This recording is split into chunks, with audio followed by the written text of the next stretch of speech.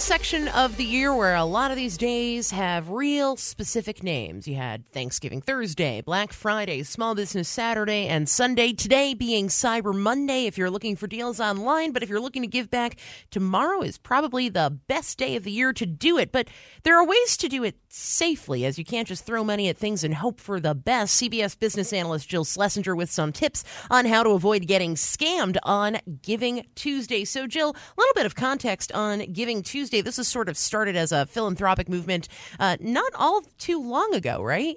Yeah, I mean, this is about 11 years old, so it's really important that people understand it's not so much that, oh my gosh, where did this come from? It came from the really nice place. It was a way to sort of counter the whole, how can I say, just the crazy frenetic pace of spending around the holidays. And it was a way to say, hey, let's think about others right now. So it's a beautiful concept. It is new-ish, over a decade old.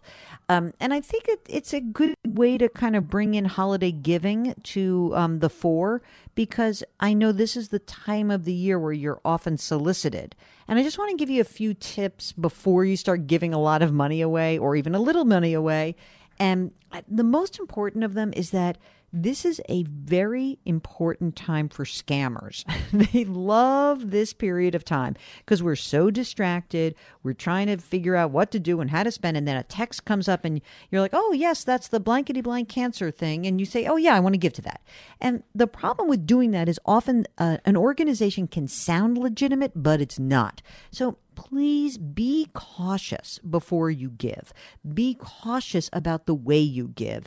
If you are solicited and it sort of sounds familiar, but it doesn't sound quite right, you can always go to the irs.gov website. They've got a tool that lets you search for tax-exempt or charitable organizations.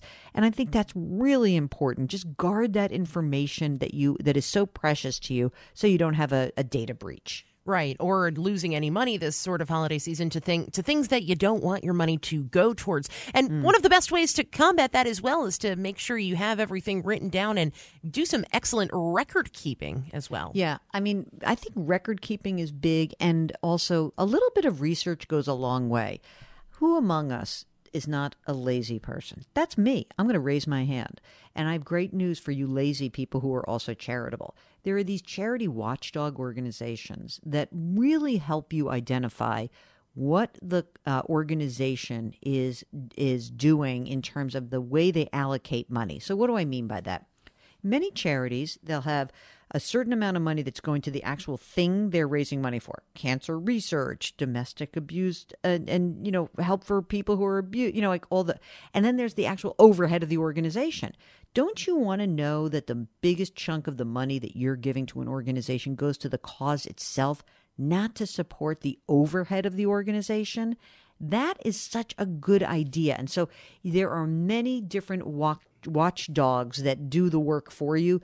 The Better Business Bureau has a Wise Giving Alliance. There's Charity Watch or GuideStar, Charity Navigator, GiveWell. These are all organizations that help lazy people like us give money away more efficiently. There we go. And as for those numbers for the number nerds out there, last year people didn't really give away as much for multiple factors. And this year could be a slight uptick in that trend in giving back. Or what do those numbers look like? It's hard to tell. I mean, the problem is that we had a 2020 and 2021, the government gave everybody the ability to take a tax deduction on money they gave away. But in 2022, that went away. So in 2022, you had the old rules kicked back in. You had to be an itemizer to take a tax deduction for a charity. And there's only 10% of Americans who were itemizing their tax deduction. So that was one factor. Second factor was that actually the stock and bond markets got really hammered last year. So people weren't quite as generous. And the third factor is that even people who don't give for a tax deduction or don't have stock or bond positions, they may not have given as much because inflation was still really a lot higher last year, and it has come down dramatically this year. So I'm thinking that maybe there's hope that this is a better giving year for individuals, but it's still great. Whatever you do is amazing. There we go. And be smart about your giving this Giving Tuesday. CBS business analyst Jill Schlesinger with all the tips and tricks you need to know before making that donation. Jill, thank you so much. Take care.